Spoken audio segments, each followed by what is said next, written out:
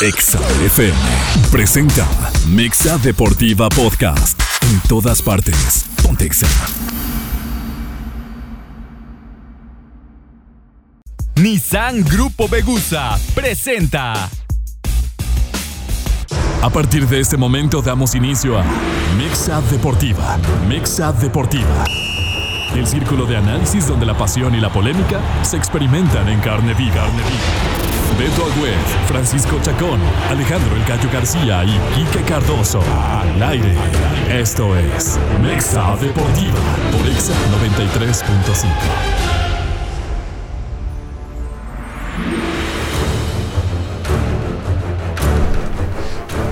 Hola, ¿qué tal? Muy buenas noches, bienvenidos a Mexa Deportiva. Hoy es lunes 6 de marzo.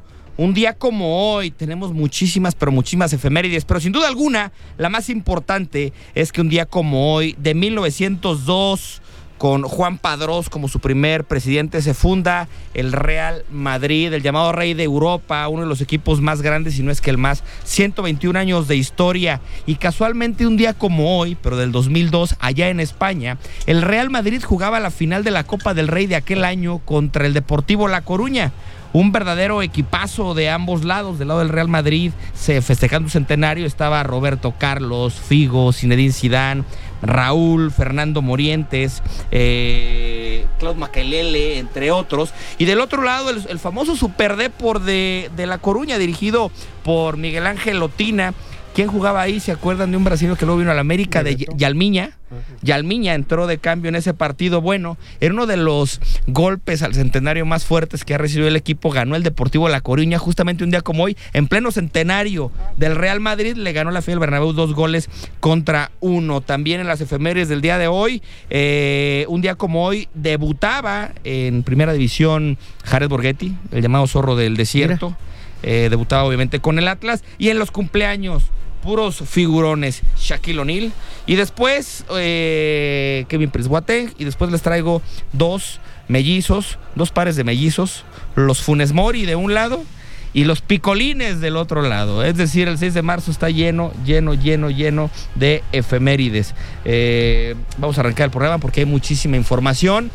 Vamos a saludar primero que nada a Alejandro El Gallo García. ¿Cómo estás, Gallo? Muy buenas noches. Muy bien, gracias a Dios, con el placer de siempre de compartir micrófonos. Bien, pero estoy molesto con la Jun. Qué desesperante es ver jugar a la Jun. ¿Y el portero qué? El portero, mi querido Paco, es tirar y abrazarse, ¿eh? Sí, es tirar y abrazarse. Y de lo otro, no sé si lo vamos a comentar, la lista de la selección nacional. Yo entiendo, señores, que siempre que hay una selección, siempre falta alguien y siempre sobra alguien, ¿no? Pero hay... Y sobran muchos, ¿no? Y faltan...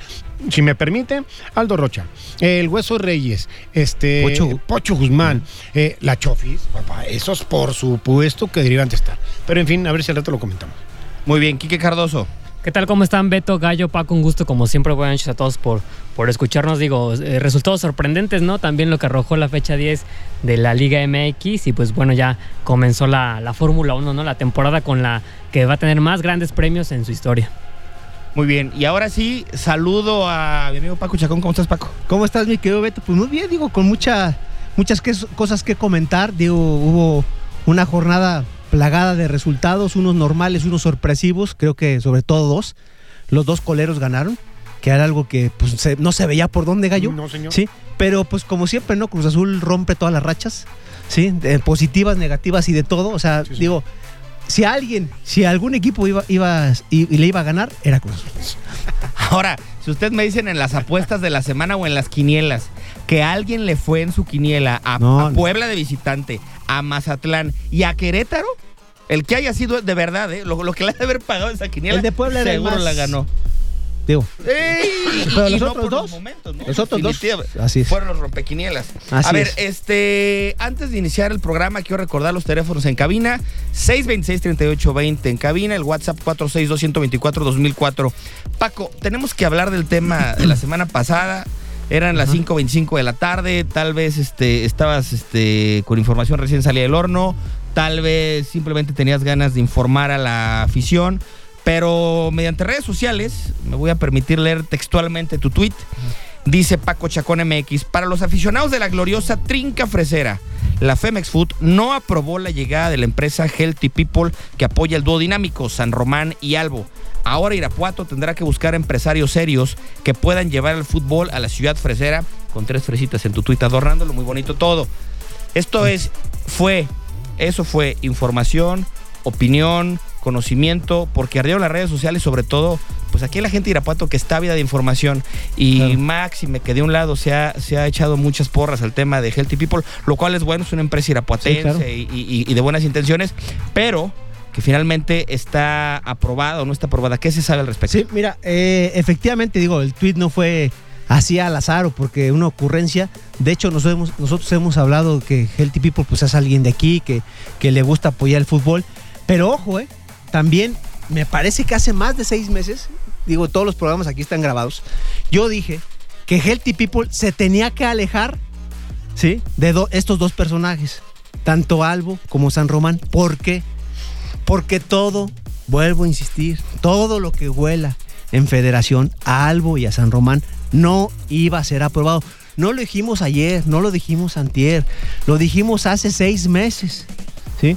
Y efectivamente, digo, a hoy me parece que tenemos las palabras del gobernador, Diego Sinué, lo ratifica y lo dice.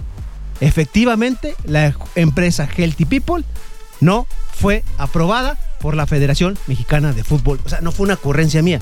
Obviamente tenía el conocimiento de causa, tenía los pelos de la burra en la mano y por eso lo dije. O sea, no es un tema de que me levanté de buenas, de malas o de regulares, ¿no? O sea, tenía la información, ¿no? Entonces, digo, así fue. Y hoy el gobernador, tenemos las palabras del gobernador. Pero ya está cepillado Healthy People. Healthy People está fuera, ¿sí? Por esto mismo que acabo de mencionar. Porque no huele, apesta a estos 2 personajes que están vetados y fichados por la Federación Mexicana de Fútbol. Entonces, digo, sí es un tema que lo venimos mencionando hace mucho tiempo. Entonces, yo también hago un llamado, ojalá, y también no lo dije hoy, lo dije hace 6, 8 meses, 1 año, la gente joven que conforma, la hace, por favor, métanse ya. O sea, alguien ya agarre las riendas de esto. O sea, ¿por qué? Porque desafortunadamente, mientras los proyectos vuelan al actual presidente de la Asociación Civil, no van a pasar, gallo. Entonces es una lástima que hoy ya tenemos 2 años sin fútbol en Irapuato gracias a este tipo de cosas. Entonces, si las cosas siguen, hoy en día lo que también se sabe, digo, no es que yo lo sepa nada más, es que se echaron para abajo las demandas.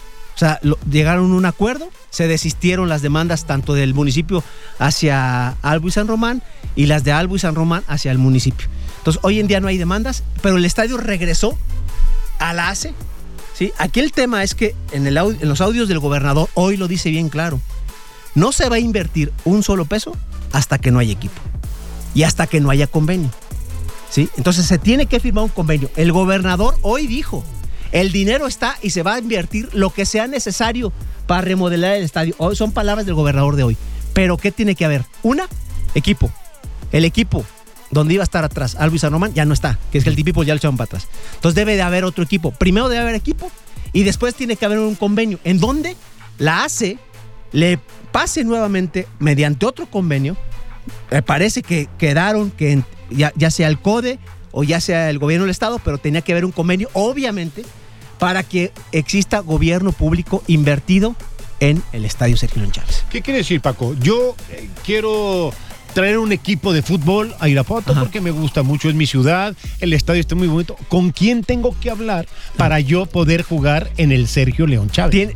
O sea, primero que nada tienes que ir a la federación, sí, y decir, a ver, señores, yo no tengo una franquicia, quiero comprar una franquicia o me vende Juanito Pérez una franquicia. Sí, señor. Ok, está bien, mete tus papeles. ¿Tú quién eres, Gallo García? ¿De dónde sacas el dinero? Así es. ¿De dónde viene tu dinero? ¿De dónde viene tu recurso? ¿Está fiscalizado por el SAT, por el gobierno del estado, por todo el mundo? Sí, ok. ¿Eres una empresa sólida? Sí, palomita. ¿Qué crees? Le dices al gobernador o al gobierno del estado y al gobierno municipal: señores, ¿qué creen? En la federación ya me dijeron que yo puedo ser ¿sí? Entonces, aquí el tercer paso es gobierno municipal o gobierno estatal decirle a la ACE, ok, vamos a firmar un convenio porque ya hay un equipo palomeado. Aquí el problema, y a mí donde me surgen muchas dudas, es qué va a pasar si la ACE, la famosa ACE, dice no, yo no me gustaría ese equipo, ¿sí? Entonces otra vez nos vamos a quedar otro año con fútbol, ¿sí? Como yo lo he mencionado. O sea, el tema del secuestro a Sergio León Chávez por parte de estas dos personas, ¿sí? O sea, hoy en día está liberado, pero la propiedad hoy es de la AC. Pero obviamente no puede haber ningún partido porque el estadio necesita una remodelación. Se necesita poner el techo y el billete que se cayó. Lo va a poner el municipio. El municipio o el gobierno del estado. Claro. Entonces, si no hay dinero, y dijo el gobernador bien claro, primero es el huevo o la gallina. Bueno, primero tenemos que tener un equipo. Y el equipo del plan A de Albo y San Román ya se cayó, ya no pasó, que es el típico. Esa es la realidad, no lo digo yo, lo dice el gobernador del estado. Vamos a escuchar ya el audio porque el día de hoy en un evento público apareció Diego Sinué por cortesía de la gente de Primer Plano, había micrófonos de TV4, también cortesía de la gente de Tribuna Fresera. Tenemos el audio y vamos a escuchar las palabras de Diego Sinué. Irapuato, de lo del Club Deportivo Irapuato, la federación ya dijo que para la empresa Club People no. Sí, creo que le dio para atrás a esta empresa, pero hay más opciones, ¿no? Por lo que he estado viendo, hay más opciones. ¿Qué es importante? Acuérdense que el paso que dimos fue los desistimientos para que otra vez el club pueda poner como dato al municipio y no sé, invertirle. En cuanto se tenga una franquicia, porque por eso creo que la federación decía que hay otro proyecto que está en ciernes, vamos a esperar, si es el otro proyecto positivo, le damos para adelante. Estaremos listos para invertir lo que se tenga que invertir en el estadio, pero una vez que pase otra vez acomodado el municipio. Pero no vamos a hacer esa inversión hasta que no tengamos un club, porque si no es otra vez, es como el huevo o la gallina, ¿no? Que es primero la inversión o el club. Entonces ya nomás que me garantice la federación que si hay un club y que va a jugar en la liga, ya sea de ascenso o la de, ¿cómo llaman? Expansión, y nosotros invertimos al estadio. Mexa Deportiva. En llamadas que nos llegan a cabina dice, esperemos un equipo de expansión, llevamos 8 años hundidos en la tercera división de México, merecemos un mejor nivel, ya no queremos segunda Premier, ya pasamos por eso, ni ascenso nos dejan, la segunda bajó mucho de nivel, es poco atractiva, no ofrece nada. Pues el tema es que más allá de que llegue de una liga, de una división a otra, pues primero se tiene que llegar a una inversión seria y después la verdad es que mientras el estadio se vuelve a remozar a las necesidades actuales, pues se tiene que hacer una inversión muy fuerte. Yo creo que, siendo muy realistas, el aficionado fresero tiene que soñar, a menos que me diga Paco lo contrario, Gallo, Quique, ustedes, tiene que ser realista. Yo creo que primero es, si acaso, un equipo de expansión, de desarrollo, de Premier. Segunda Premier y después pues ver si nos alcanza para algo de expansión. Quique, ¿tú cómo lo ves? Sí, digo, lamentablemente, primero hay que tener el proyecto, ¿no? El proyecto claro, el proyecto que convenza, que sea aprobado y con ello ya darle mantenimiento, ¿no? Al Sergio León Chávez, porque digo, se vio tan desatendido en estos casi 2 años que pues obviamente ningún equipo de expansión podría llegar hasta que pues se tenga todo esto bien planteado, ¿no? No podía meterle dinero al estadio, Quique, y tienes toda la razón, porque si no hay ningún equipo que pueda jugar ahí ni nada. Yo soy de Irapuato, Quique, me encanta mi ciudad. La afición me fascina, Paco, en verdad, la afición me encanta. Y es una afición tan noble. Estamos hablando de que una segunda división, el muchacho que nos escribió, no, segunda ya no, mejor que sea Liga Premier, que sea expansión, que sea esto. Es tan noble, Paco, nuestra afición, que el equipo que tú le pongas, ponle un equipo ganador en la división que tú me digas, y estoy segurísimo que la afición se va a retratar en el estadio. Sí, digo, estoy totalmente de acuerdo contigo, Gallo, y creo que, digo, el gobernador fue muy claro, ¿no? Muy claro. O sea, sí. no hay que quedó a malas interpretaciones o que yo entendí mal. El gobernador dijo claro, si la federación, el proyecto que acepte la federación, con ese vamos a jalar. Fue clarísimo. Y dijo, quien sea, hay dinero para meterle al estadio. Uh-huh. Primero tiene que haber un equipo. ¿Sí? Entonces, ahora, no tengo idea quién pueda ser. Eso es otra cosa, ¿eh? O sea, seguramente habrá quien quiera venir a Irapuato y le quiere invertir. Pero sí sabemos quién no. Así, exactamente. Y el gobernador fue muy claro. Ya dijo que no. Y también el dinero hay para la remodelación, ya también dijo. Entonces, hoy en día, si no llegara a ver fútbol, no es problema ni del gobierno municipal, ni del gobierno estatal, ni de la federación. ¿sí?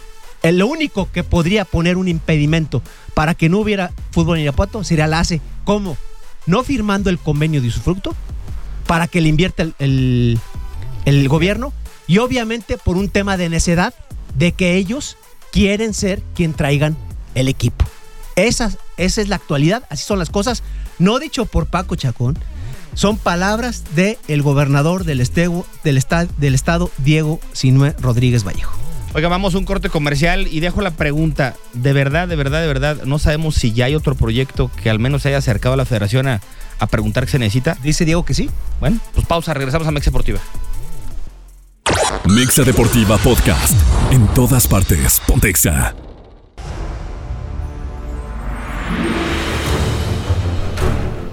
Bien, pues de regreso a Mexa Deportiva, ya para darle carpetazo al tema de la TRINCA, porque tampoco en este programa nos gusta especular por especular ni hablar por hablar, simplemente un breve resumen. He descartado el proyecto de Healthy People, tendrá que llegar algún otro grupo, otra empresa, otros inversionistas a ser avalados por la Federación Mexicana de Fútbol. Si ya están o no, la verdad es que no lo sabemos. Se especula que sí, en propias palabras de Diego Sinue. Y bueno, como lo platicamos en el programa pasado, ¿no? Semana a semana, esta novela, culebrón, como dicen en otras partes del mundo, pues va a tener un capítulo, ¿no? Con este cerramos el del día de hoy. Quiero mandar rápidamente un saludo, nos escriben al WhatsApp. Saludos a todos el equipo de Mexa Deportiva. Poder mandar un saludo para el equipo de la Liga de las Estrellas de Irapuato. Es una liga de veteranos por mucha calidad. Juegan muchos exprofesionales. Ahí tengo entrevistas con varios. Bueno, pues con todo gusto platicamos con varios de ellos.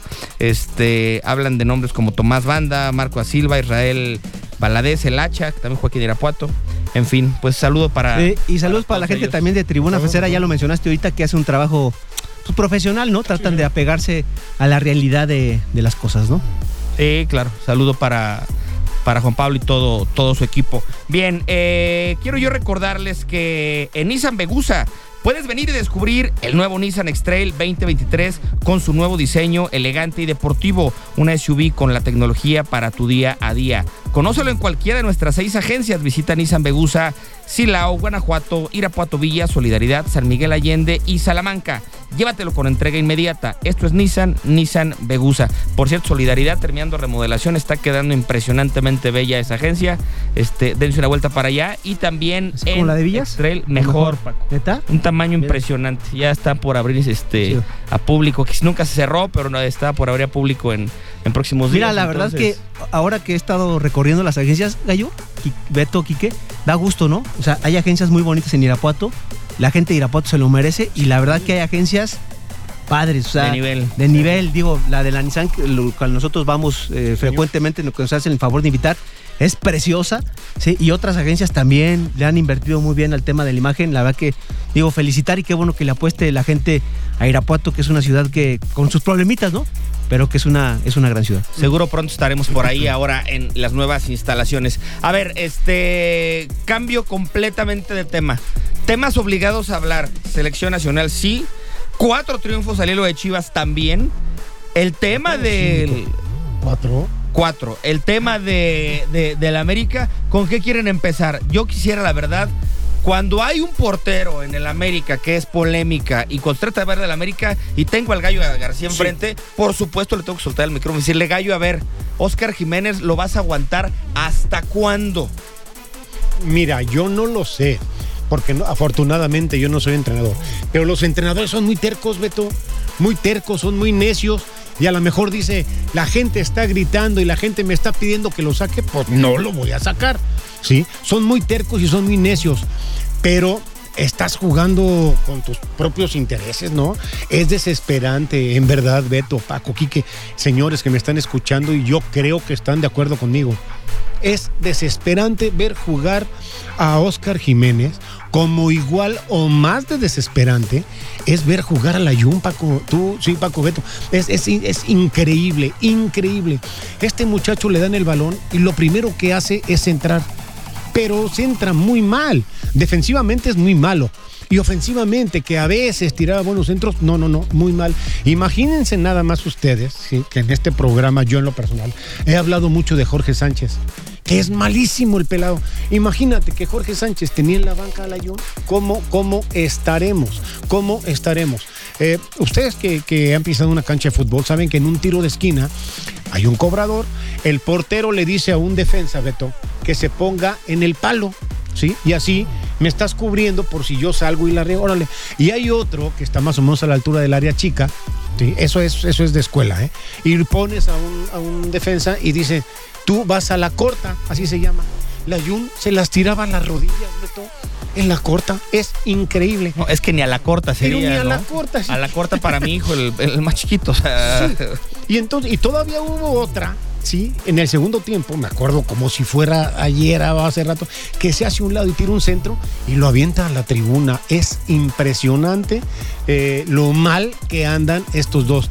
De repente los mismos compañeros voltean y dicen, oye papá, pues échame la mano, güey, yo me estoy rompiendo el alma acá corriendo para que ese tipo de cosas, la verdad sí estoy muy molesto, pero repito, yo no sé si lo voy a sacar o no. Es que venía yo hace rato oyendo un programa, Beto, que dice, es que si lo sacan le van a dar en la torre, pero ¿y si no le sacan? Si no lo sacan a él, nos va a dar en la torre a todos. Sí, entonces, bueno, yo creo que ya fue suficiente. Afortunadamente, no soy entrenador. Oye, Quique, a ver, pregunta directa. O sea, porque el América no venía jugando mal, pero el empate contra Atlas dolió y ahora esta derrota. Pero toda la culpa, así como en su momento era hashtag todo es culpa de la Jun, ¿todo es culpa de Jiménez? Yo creo que tiene en parte su responsabilidad, pero la defensa del América creo que ha dejado bastante que desear, Gallo. El Tano la ha movido desde el inicio, es más, desde la pretemporada la ha movido y ha puesto a Israel Reyes, ha puesto a Cáceres, ha puesto a Araujo, que también, creo que trae un muy bajo nivel Araujo desde que regresó de España y no le encuentra la solidez defensiva que busca el Tano Ortiz para el América. Se deshacen de Bruno Valdés, que me parece que no debían de hacerlo, era su jugador más referente en la defensa y se deshicieron de él totalmente, entonces creo que perdieron bastante fuerza en esa parte, más a un lado que se va tu portero emblema como ha sido Guillermo Ochoa, que si bien ha tenido sus errores, tuvo ese error garrafal en la semifinal contra Toluca, pero te da seguridad. Me parece que le rescató varios partidos al América en Liga porque le sacaba tajadas como fuera Ochoa al América y pues bueno, ahora creo que lo están viendo reflejado en los resultados y creo que desde ahí merma el funcionamiento del equipo. No sé cómo lo vean. El gol, nomás para terminar, si me permiten, ¿sí? El gol que le pasa por abajo de los pies a Óscar Jiménez, desde antes, creo que Avilés Hurtado hace una jugada y la Jun de nalgas. Cayó de nalgas, no supo ni qué hacer. O sea, si no me echas la mano, sí, claro que la vamos a sacar de la red. Ahora, increíble. Ahora también siento que sí, ya la presión se lo comió a Jiménez totalmente. Sí. Creo que fue demasiado para él el ser titular de la América, el que no pudo hacer con eso, el que te empezaran a presionar la gente, a buchar en red, etcétera. Más aparte dicen que su problema fuera familiar, pues. Creo que como lo decíamos fuera del aire, ¿no, Gallo? Si no puedes estar mentalmente en el equipo, en el juego, pues hablas con tu técnico, ¿no? Dile, no puedo, no estoy y... Si no pudo con la presión, no puede ser jugador de América. No, y ser portero aparte o sea, la portería es de una raza diferente. O sea, el portero es el único que no se puede equivocar, punto, y final no hay más. El delantero puede fallar 27 goles y mata el gol del último minuto y es el héroe y sale el hombro. Y el portero puede haber sacado todas y al final se le va una por abajo de las piernas y va a ser el malo. Es tema de la portería y si Jiménez eligió estar ahí, pues hay que tener pantaloncitos puestos para jugar. Y en la del América te van a buchar, te van a chutar, te van a gritar, te van a decir de todo. Señor, si no puede, hágase un lado, Paco, ¿no?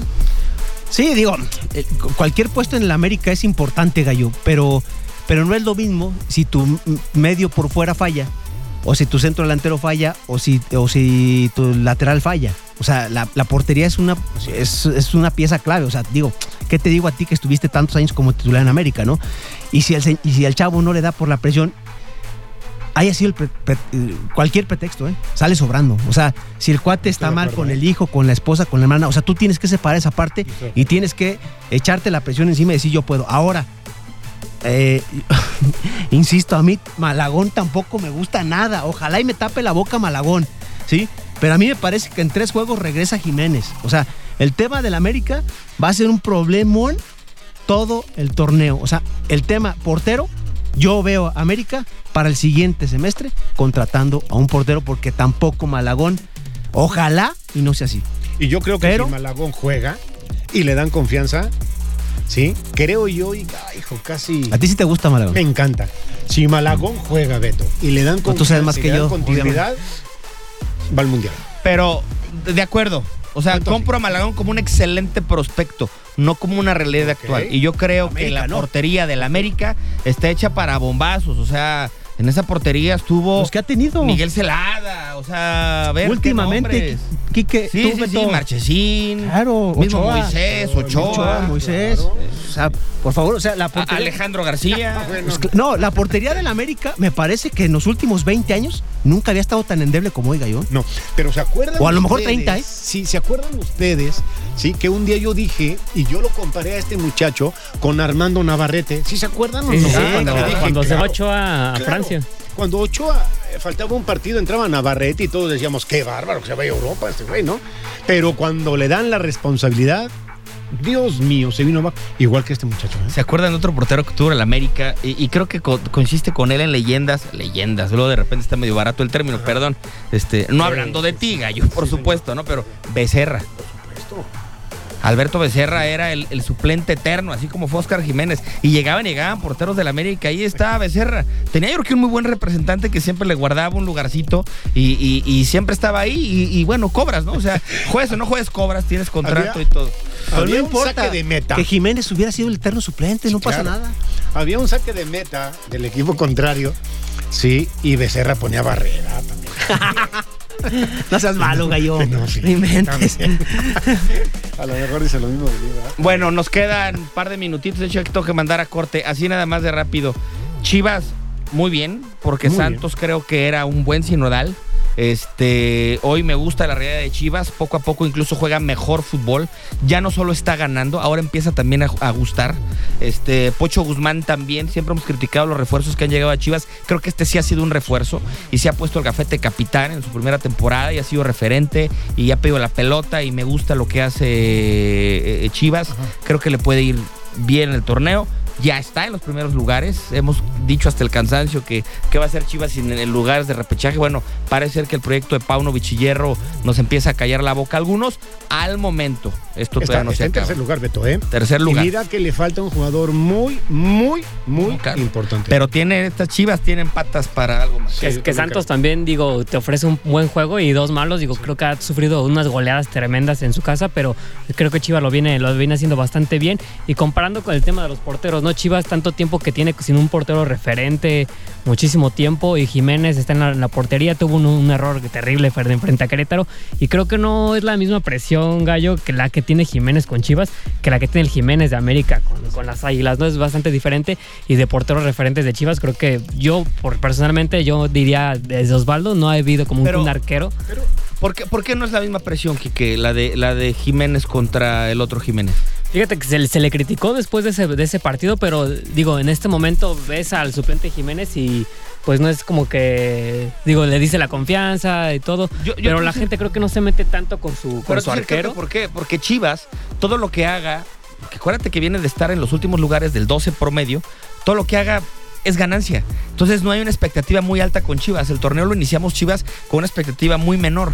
Por eso yo creo que la presión es mucho menos la que tiene Jiménez, el de Chivas. Porque el de América, más allá de cualquier cosa, se tiene un plantel y esa América tiene que estar hasta arriba, ¿no? Pero fíjate, hablan de porteros, ya para terminar, mi querido Beto, ¿sí? Hablan de porteros y yo les voy a decir uno que era de Chivas y lo quitaban y luego regresaba. Y luego lo volvían a quitar y luego regresaban. Y luego lo volvían a quitar, muy malo, y lo llaman a la selección.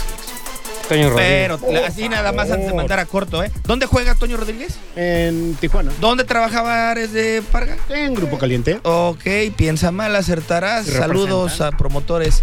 Pausa, regresamos a Mexa Deportiva. Mexa Deportiva Podcast. En todas partes, Pontexa.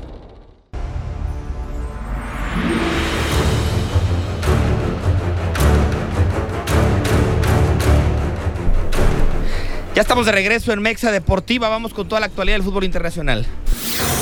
Mexa Deportiva Internacional con Carlo Vanegas por XFM 93.5.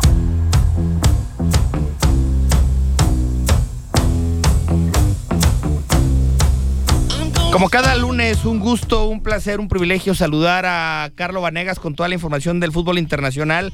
Carlo, para platicar de las principales ligas del mundo, es imposible que no nos fascine y nos encante la Premier, y con esa me gustaría que arrancaras, porque hubo resultados gloriosos. El más rimbombante es la goleada de Liverpool sobre el Manchester, que aparte venía de ganar todo, pero el Arsenal da una remontada en 3 minutos prácticamente, que perdía 2-0, el Manchester City que sigue ahí en la pelea. Vaya, un nivel de fútbol de otro planeta, y que luego en Europa pasan otras cosas, ¿no? ¿Cómo estás? Muy buenas noches. ¿Qué tal, Beto? El placer es todo mío de saludarte y también de compartir micrófonos. Saludos también para todos por allá en la Mexa. Fíjate que la Premier League lo que nos deja cada fin de semana es ese sabor de boca del fútbol que todos quisiéramos ver, porque como dices, hay una disposición de ambos equipos a atacar, y eso termina generándose en resultados y en partidos que se convierten en históricos por lo abiertos que suelen ser, ¿no? Un tema que a veces se critica un poco a las defensas, pero que al final el espectáculo es el que prevalece. Y en el caso del Liverpool, pues podríamos hablar, del resurgimiento de un Liverpool que parecía muerto a mitad de temporada, porque está muy lejos todavía de los puestos, incluso de competencias europeas. Ya no hablemos de Champions, está lejos de los puestos de Europa League y de Conference, pero está todavía más lejos de los puestos de Champions League, y su única esperanza radica en lograr convertirse en campeones de Champions para verse nuevamente en ese torneo en la próxima temporada. Pero por lo menos en cuanto a su generación de fútbol y en cuanto a la confianza de algunos futbolistas, parece que este resultado puede ayudarles muchísimo, y hace que algunos aficionados sueñen con que se puede remontar la goleada que les propinó el Real Madrid en octavos de final en esta Champions League. ¿Por qué lo hicieron? Porque le pegaron a un Manchester United que era sólido en defensa, que se había mostrado también en una buena seguidilla de resultados en todas las competencias. Eliminó al Barcelona en la Europa League, venía muy enrachado, y sobre todo también venía encontrándose con las mejores versiones de futbolistas como Marcus Rashford, como Casemiro, como Varane, como el propio Bruno Fernández, que ha liderado a los Red Devils desde hace algunas temporadas, pero el día de ayer se vieron completamente superados. En el segundo tiempo, la banda derecha del conjunto del Manchester United fue una sangría, y desde ahí se empezó a gestar esta hecatombe en donde Mohamed Salah se despacha con 2 goles, también hace lo propio Darwin Núñez, el flamante fichaje que tuvieron después del Mundial, Cody Gakpo, neerlandés, también se destapa con 2 goles, y eso le abre la puerta a que este Liverpool empiece a soñar y a que se convierta en un equipo nuevamente vistoso después del mal arranque que tuvieron en esta Premier League en la temporada presente. La verdad es que el nivel de la Premier es impresionante, y el Liverpool, que tan le mete 5 el Madrid en su casa, 5-2, de manera desconocida, como ayer aplasta 7-0, como bien dices, al equipo del United, y que para mí era de los equipos, si no es que el más en forma de los equipos europeos, ¿no? Del momento. A ver esto si le sirve, y al final te deja claro que hay jetaturas.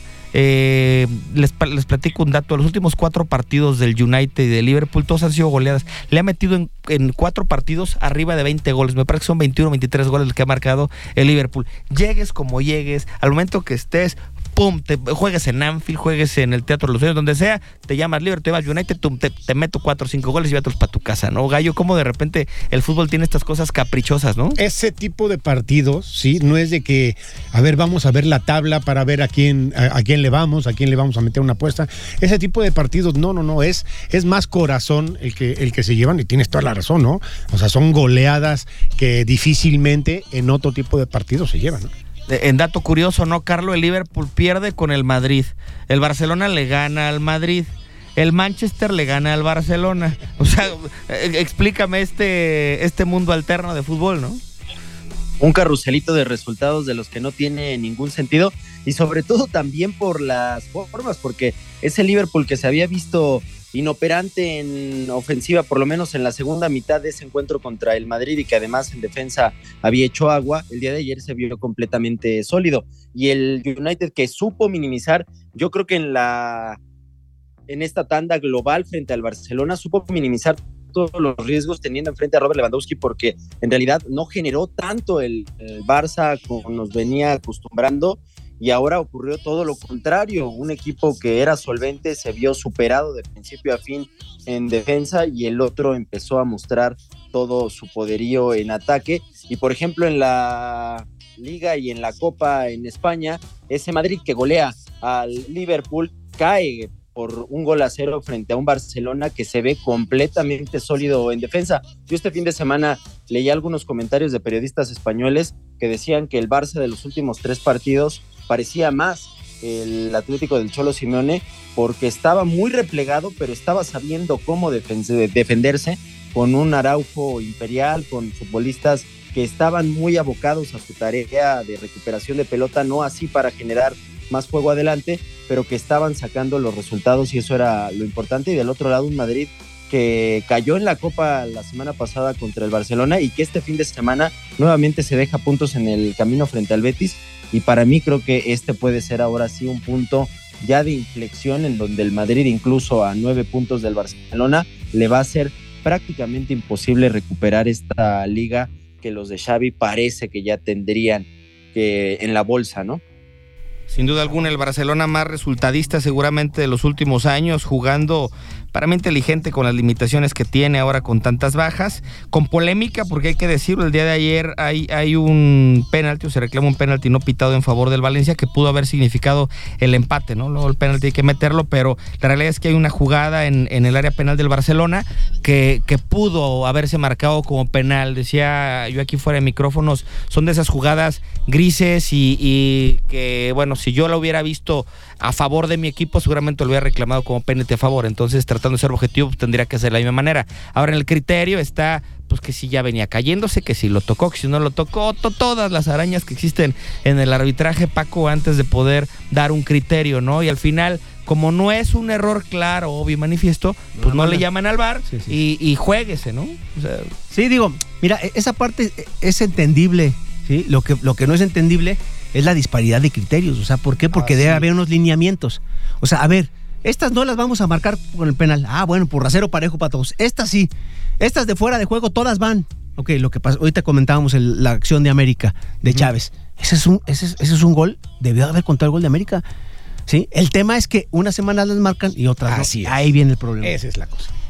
Carlos, y para continuar con la plática, regresa esta semana algunas eliminatorias de la Champions League. No sé si veremos el adiós del equipo del Paris Saint-Germain ya de esta competición, después de que fue derrotado en la ida por el equipo del Bayern Múnich. Se confirmó también la baja de Neymar Jr. ya por el resto de la temporada. El brasileño no va a estar, entonces pues vamos a ver si la dupla de Messi con Mbappé puede pues hacer el milagro allá en Múnich. Y que últimamente viene muy bien jugando esa dupla. Parecería que cuando tienes al mejor futbolista de los últimos 15 años en tu plantel y además tienes al que pinta para ser ese jugador que reciba el trofeo al mejor futbolista en los próximos años, pues bastaría como para marcarte favorito, pero en la práctica no ocurrió así, por lo menos en el juego de ida en el Parque de los Príncipes, y sobre todo también cuando te encuentras con todas las inconsistencias defensivas que ha tenido últimamente este Paris Saint-Germain. Marquinhos está lejos de su nivel. Sabemos que Sergio Ramos ha sido un futbolista importante, que tuvo una época muy importante con el Real Madrid, pero que tampoco se encuentra en su mejor versión, y además por su edad sería muy difícil pedirle que recupere también esa potencia que lo caracterizaba, y tienen que apegarse únicamente a lo que les presenta de mitad hacia adelante el Paris Saint-Germain. Tienen que apegarse a los Verratti, tienen que apegarse a lo que haga Messi, a lo que haga en su momento Gueye, a lo que puedan hacer estos futbolistas si quieren pasar la ronda, pero enfrente tendrán un hueso muy duro de roer como es el Bayern de Múnich, que en estas eliminatorias y sobre todo en Champions League me parece que son de los equipos más peligrosos porque entienden perfectamente el cómo se disputa cada pelota en esta competencia europea.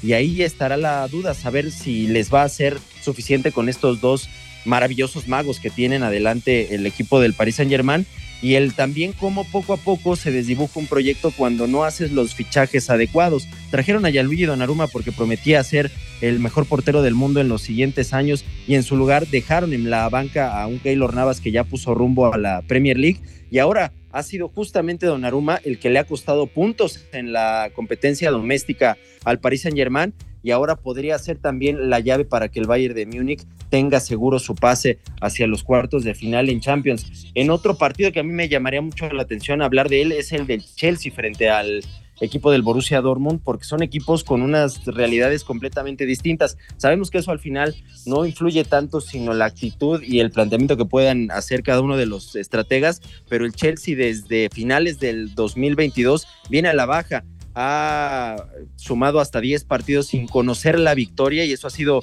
una de las rachas más escandalosas para un plantel que se ha dedicado a gastar una fortuna en las últimas ventanas de fichajes. Y del otro lado, el Borussia Dortmund, con una camada joven como les caracteriza, parece que ahora sí le podría alcanzar para pelearle la liga al Bayern de Múnich, porque después de 24 jornadas están empatados en puntos, y parece que por fin el conjunto amarillo podría hacerle la maldad a un Bayern que pues ya encamina 10 temporadas consagrándose como campeón allá en Alemania, ¿no? Entonces ahí también esa me parece que puede ser una de las llaves más cerradas y más entretenidas esta semana.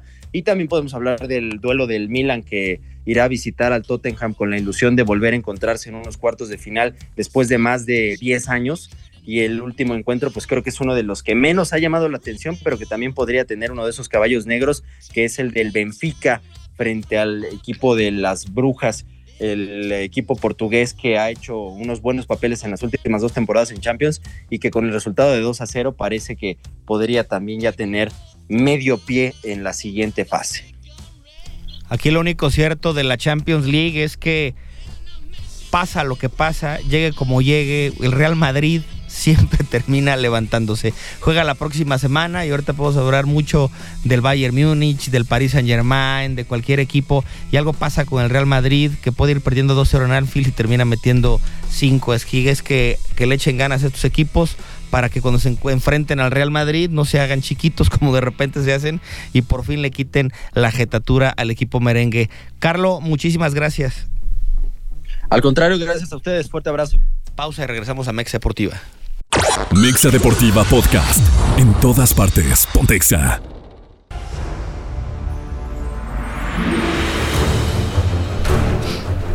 De regreso a Mexa Deportiva, no todo es fútbol. La polémica está en la Mexa Deportiva, porque no todo es fútbol. Los deportes que también mueven al mundo, solo por Exa FM.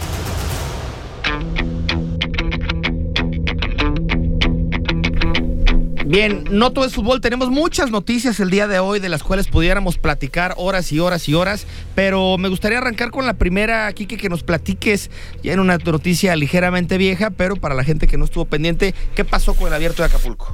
Sí, la verdad que pues, se fue entre el aniversario número 30 de este Abierto mexicano ahí en Acapulco, que sufrió unas bajas bastante importantes previo y todavía al inicio de ese torneo.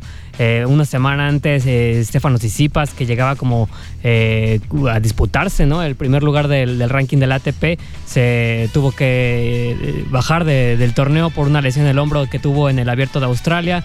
Después, ya cuando justamente iban a jugar Alcaraz, que era como la gran estrella de este torneo, número 1 en ese entonces del ranking, pues también se tuvo que bajar por haber participado hace prácticamente horas antes en el Abierto del ATP de Río, y también participaron en otros torneos. Entonces creo que esto los vino a desgastar un poco, y también Cameron Norrie, que se bajó del torneo. Entonces creo que hubo unas bajas sensibles, pero bueno, ofrecieron bastantes juegos atractivos en los juegos. Y también que justamente en el camino Casper Ruud, el noruego, que también era el tercer sembrado de este certamen, pues lo dejaron fuera. Entonces creo que fue un torneo prácticamente para los norteamericanos, como Taylor Fritz, como Tommy Paul, que fue el que llegó a la final y terminó perdiendo en 3 sets frente al australiano Alex de Minaur, que lo viene haciendo bastante bien. Le ganó una final a Nadal en un PNB Paribas. Entonces creo que viene resurgiendo este tenista que está en el ranking número 22 del ATP. Entonces incluso él dijo, ¿no?, que ya era su tercera final de ATP 500 y que le daba muchísimo gusto por fin haber ganado este certamen, y qué mejor que fue en Acapulco, de que incluso la afición se le entregó. De hecho, él elimina a Pacheco en la primera ronda, el mexicano Rodrigo Pacheco lo eliminó en la primera ronda, pero bueno, terminó llevándose este certamen. Y nada más como una más de tenis, para Djokovic no va a haber permiso de jugar Indian Wells. Indian Wells que empieza ya el miércoles la primera ronda, ni Miami. Y ahí hay muchos puntos ATP que seguramente va a aprovechar Carlitos Alcaraz. Obligado, tema Fórmula 1. Fórmula 1 arrancó ya, afortunadamente, en Bahrein, con las prácticas libres dándonos ya muestras de lo que podía pasar, con un Fernando Alonso mágico, con un coche por fin. Qué decir del tema de los Red Bull y de Checo Pérez, pero ya empezaban. Después vinieron las qualis y desde ahí al equipo Red Bull le fue muy bien, termina con el 1-2. Bien por Red Bull. Alonso no sale tan bien, y menciono mucho a Alonso porque el podio fue 1-2 para Red Bull, con Checo en segundo lugar, arrancando de la mejor manera posible, y con Fernando Alonso sorpresivamente con Aston Martin en la posición número 3. ¿Qué sensaciones les dejó, Quique, Paco, Gallo, este inicio de la Fórmula 1? Arranco contigo, Paco. No, pues digo, me parece que es como cuando inicia, para la gente que le gusta el americano, cuando inicia el fútbol americano, para los que nos gusta muchísimo el tema de la Fórmula 1, pues es algo muy similar, ¿no? O sea, digo, empieza la temporada, es una temporada obviamente más larga, pero está cargada de emociones, y sí creo yo que el tema Red Bull, digo, lo que se mostró en esta fecha número 1 es que va a ser muy complicado para que un equipo le pueda poner cara a Red Bull. Y otra cosa, que Aston Martin, ¿sí?, está haciendo muy bien las cosas. Entonces se van a dividir puntos entre Ferrari y Aston Martin, y me parece que Red Bull se va a despegar.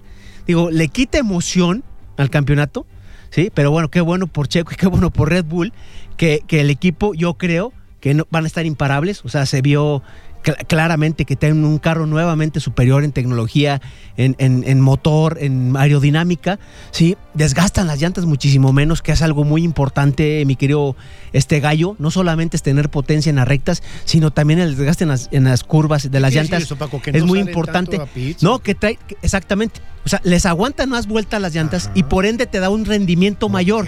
Mira. O sea, lo que una llanta blanda a una escudería normal le da 8 vueltas, 10 vueltas, a Red Bull le puede dar hasta 15. Okay. Entonces es una gran ventaja, sí, señor. No solamente en la llanta blanda, en la llanta media y en la llanta dura. Obviamente, ¿por qué? Por la aerodinámica del coche. Me parece que es algo bien importante. Ojalá se ponga las pilas. Sí, creo que entre Aston Martin, entre Mercedes y entre Ferrari se van a disputar el segundo lugar, y sí creo que se puede despegar rápidamente Ferrari con el 1-2. Incluso yo nada más destacar la madurez de Checo Pérez, nuevamente destacarlo. No se vuelve loco. En la primera vuelta lo rebasa porque le ganaba la cuerda Charles Leclerc. Le gana la cuerda a Leclerc, lo deja pasar sin aborazarse aferradamente el segundo lugar. No, dice, bueno, poco a poco, y sí, con mucha sapiencia, hace un carrerón y queda en segundo lugar. Oye, Quique, el tema de Ferrari, el tema de Leclerc, voy a hacer un paralelismo que igual no puede gustar a los fanáticos de Ferrari, pero ¿cómo se me están pareciendo al Cruz Azul? Porque es el equipo que tiene todo, que tiene piloto, que tiene escudería, que tiene todo, y al final de cuentas se está quedando en el llamerito Ferrari otra vez. Qué coraje nuevamente pasó Leclerc, y cuando Carlos Sainz vio que atrás de él venía su coequipero, su compatriota, español, Fernando Alonso, dijo, no papi, no me rebas. No pudo hacer nada, es que ni defensa le puso, y te apuesto que en España entera se festejó mucho más el podio de Fernando Alonso a que lo hubiera obtenido Carlos Sainz, ¿no? Sí, digo, y justamente hace un año era lo contrario. Ferrari festejaba porque hacían el 1-2, porque justamente Red Bull se quedaba fuera de esa carrera. Max, tanto como Checo, se habían quedado a nada de terminar la carrera. Bueno, Checo iba en tercero y ya iba a cruzar la línea prácticamente, y se quedaron fuera, y lo que terminó siendo la temporada para Red Bull, y ahora se empieza con el pie izquierdo Charles Leclerc, que bueno, digo, creo que van a sufrir bastante, porque lo digo por la competencia que decía Paco, ¿no? De ahí atrás tendrás a Mercedes, tendrás a Aston Martin pisándote fuerte para poder darle pelea a Checo Pérez y a Max Verstappen, obviamente. El último Aston Martin en un podio fue justamente Vettel, que fue campeón del mundo con Ferrari. Ahora el siguiente es Fernando Alonso, que fue campeón del mundo, pero con Renault. Entonces, pues bien por el tema. Y a mí en lo particular siempre me dará gusto que lleguen animadores diferentes, ¿no? O sea, Aston Martin no se veía que figurara el campeonato de pilotos, fue séptimo el año pasado. Aston Martin va a dar batalla y eso está bien. Creo que al final que se hayan llevado gente de Red Bull, Quique, y lo platicabas, pues le viene bien al equipo, ¿no? Sí, no, lo comentaba Checo en la conferencia de que es bueno ver a 3 Red Bull en el podio y se reía nada más Fernando Alonso, pero la cuestión es porque un ingeniero que era de Red Bull pasó a ser de Aston Martin y colaboró en la elaboración de la AM23, el Aston Martin, que ahora corren tanto Stroll como Fernando Alonso, así que creo que tuvo que ver algo ahí, ¿no? De que el carro haya estado bastante bien. Y el RB19 se ve imparable. No, se ve imparable, de hecho... Hoy la prensa internacional, leyendo un poquito las críticas de la carrera, decían que el único capaz de destronar a Max Verstappen va a ser Checo Pérez. Sí, así es, digo, en esta carrera nuevamente se vio Max más rápido, ¿sí? El coche lo trae muy a punto, incluso en las prácticas en la Q3 le gana por, me parece, dos centésimas, sí, muy poco, hay muy poca distancia, pero Checo se enfrenta a esto de que en la primera curva lo rebasan y al final, bueno, se fue alargando la distancia, termina a 11 segundos, no es tanto. Casi 12. Casi 12 porque en otras carreras de la temporada pasada, Max le llegó a sacar hasta 20 y tantos segundos a un Checo quedando en segundo lugar, ¿no? Entonces, pero 12 sí, no digo, es mucho. No, 12 no es mucho, o sea, no es tanto. Digo, okay. no es tanto, mi gallo. Sí, digo, trayendo el mismo coche pareciera que es tanto, ¿no? Pero estamos hablando que son centésimas por vuelta, ¿no? Sí, y aparte, como se dieron las condiciones, a Max siempre corrió con aire limpio, nunca le estorbó a nadie. Checo por ahí tuvo algunos estorbos durante la carrera, pero bueno, creo que va a ser una temporada muy bonita, con muchas satisfacciones para el mexicano, espero yo que así sea. Y el que sí me da, digo, tanto así como que no de pena ajena, pero sí el tema de que esté en la banca Daniel Ricciardo, después de que fue un gran ídolo en Red Bull, o sea, la verdad que fue idolazo. No hay forma que le quite el asiento a Checo Pérez, como que le metieron ahí un poco de presión, pero el mexicano respondiendo bien, con muchas enferme, ¿no? Sí, claro. No, y ojo con un dato que no es menor, y lo digo en la primera carrera de Fórmula 1. El nivel de competitividad de Max Verstappen le puede hacer pasar malas pasadas con esta competencia que está generándose él mismo con Checo Pérez. Él sabe que su rival, pues es su compañero de equipo.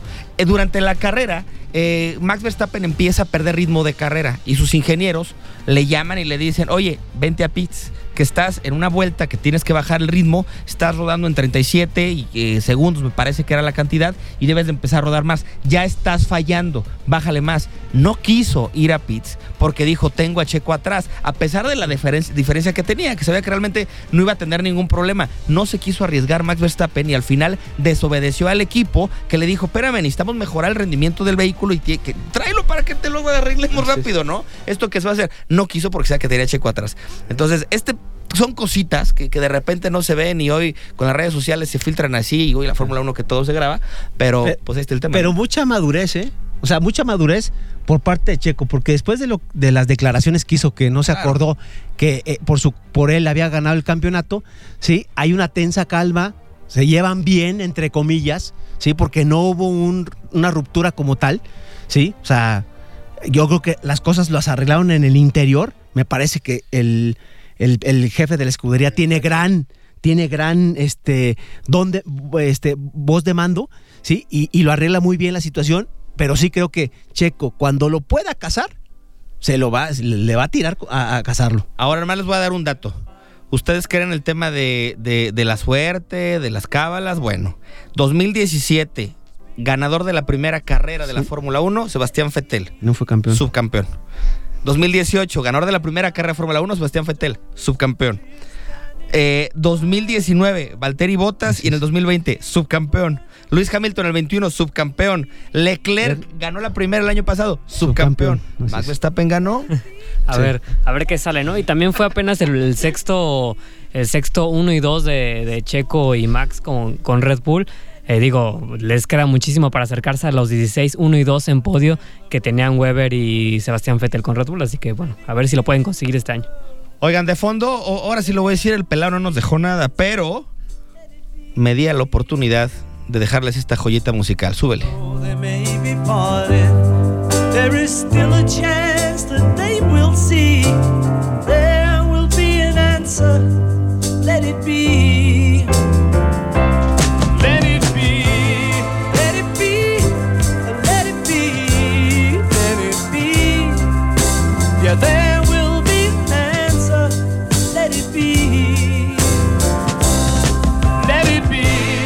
Un día como hoy, hace 53 años, los Beatles publicaban su sencillo Let It Be, una de las mejores canciones de todos los tiempos, premiada al Grammy a la mejor grabación del año, fecha de lanzamiento 1970. Pues con esta nos vamos a despedir. Cayo García. Sensacional, en verdad, sensacional lo que escogiste, mi querido Beto. Qué buen partido está ahorita el femenil, sí, ya está a punto de terminar. Está Pachuca contra las Águilas del América en Pachuca y va ganando América 3-2, pero muy buen nivel. Muchas gracias a todos y cada uno de ustedes por compartir micrófonos conmigo y nada más háganme un favor, cuídense. Quique Cardoso.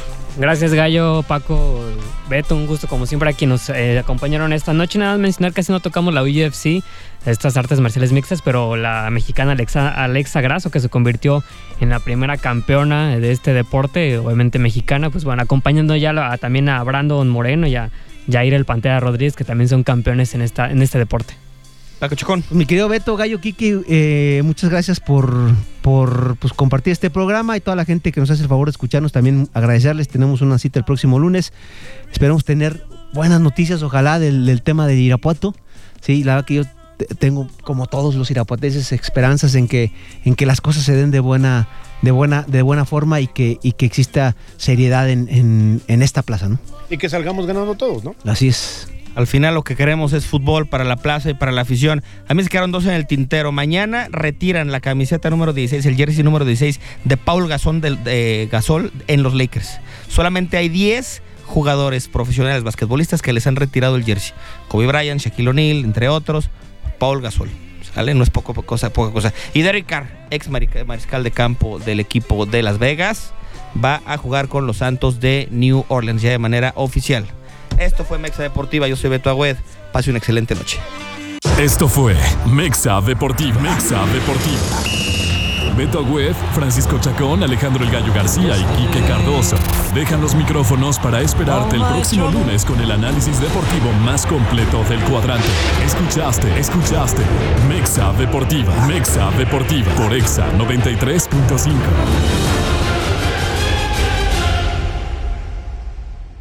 Mexa Deportiva fue presentado por Nissan Grupo Begusa.